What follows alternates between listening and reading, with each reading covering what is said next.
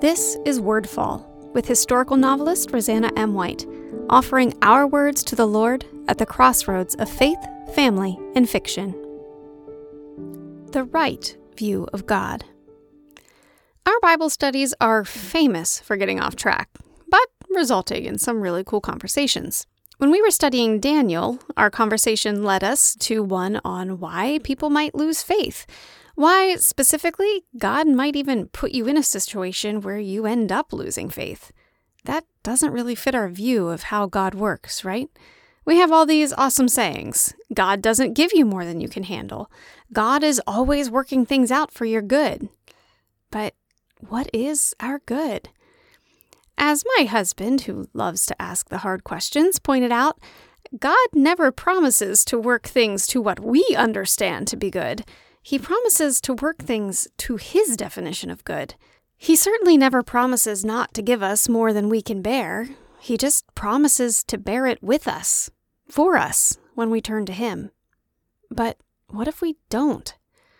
The example that David used was from World War II, when some of the people who are called the righteous among the nations, those are the people who went out of their way to help save Jews during the Holocaust, they had felt God calling them to help, and they turned from Him, in the end overwhelmed by the depravity of man and how ineffectual their own actions felt. The Jews recognized that they had done great work, but these people couldn't see it. They saw only the horror. So much of it, they decided that if this is what God had called them to do, they didn't want anything to do with Him anymore. That's hard, right? I mean, optimistic me says surely God drew them back to Him in the end. But I don't know if He did. What if those folks really hardened their hearts so much against Him that they didn't want to turn back? Again, I don't have the answers to that. I don't know what actually happened. I don't know if God treats these people in a different way, pouring mercy upon their souls. I don't know. But what I do know is that we're less likely to be one of those people if we have the right view of God. So often, I think Christians aren't worshiping God as He is. We're worshiping God as we want Him to be. We want to think that God is all mercy, when in truth, He's also perfect justice. We want to think that God obeys our definition of fair, when in reality, I have a feeling He shakes His head at how limited our definition is. We think in terms of us. We have a self-centered view of God, of Christianity, and it's hard for us to fathom that sometimes He does ask us to die. Sometimes He lets our loved ones die. True worldwide tragedy happens. Yes, God asks us to work in a situation when we never see the good that comes of it. Why? Because there's more than we can see, and because it isn't about us. It's about the people we're called to help. It's about the kingdom. Yes, God asks us to trust in Him when men like Hitler are out to obliterate the good news, when thousands, even millions, are killed. Why? Because men have the free will to fight Him and to kill His people in the process.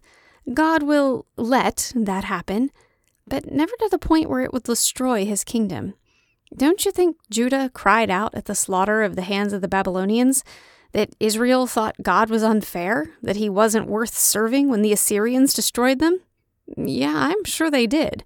I'm sure some, whose faith was in their own idea of God, lost that faith. But the faith itself grew.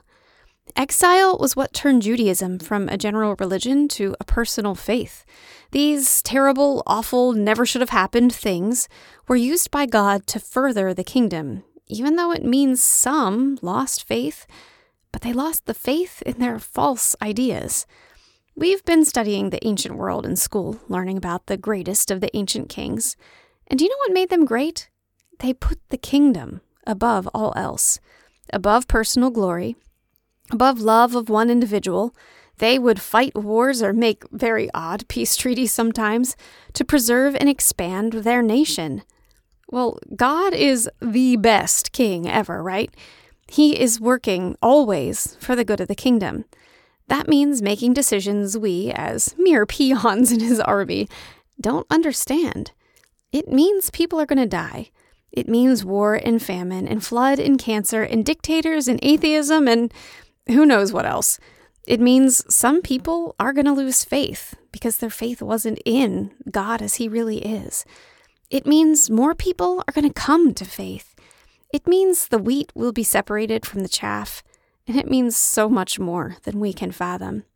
More, honestly, than most of us want to think about. We want life to be good, to be fair, to be easy.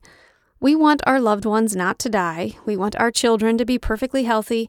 We want respect and admiration. Sorry, y'all. God promises us hardship, disrespect. He promises brother will turn on brother and parent on child. He promises persecution and death and trial. But He also promises peace and love and joy and a wisdom the world cannot understand. He promises to lift us above our circumstances, not, let it be noted, just to change our circumstances. And that right there is one of the greatest epiphanies I ever had a few years ago. We don't serve a God who changes circumstances alone. We serve a God who changes souls. He doesn't say, I'll make the hurtful things stop. He says, I'll lend you my strength to get through it. Sometimes, often, that actually means stripping away the things we thought were important to get us back to the place where we have only the one truly important thing, Him. Check out RosannaMWhite.com for information about me or my books and to subscribe to my newsletter. This episode of Wordfall is brought to you by Bookish Tees and Totes, bringing you t-shirt and tote bags for book lovers created by book lovers. Check out bookishteesandtotes.com to see our latest designs. Wordfall is a proud part of the Whitefire Podcast Network. Please visit whitefire.tv/podcast for other shows I know you'll love.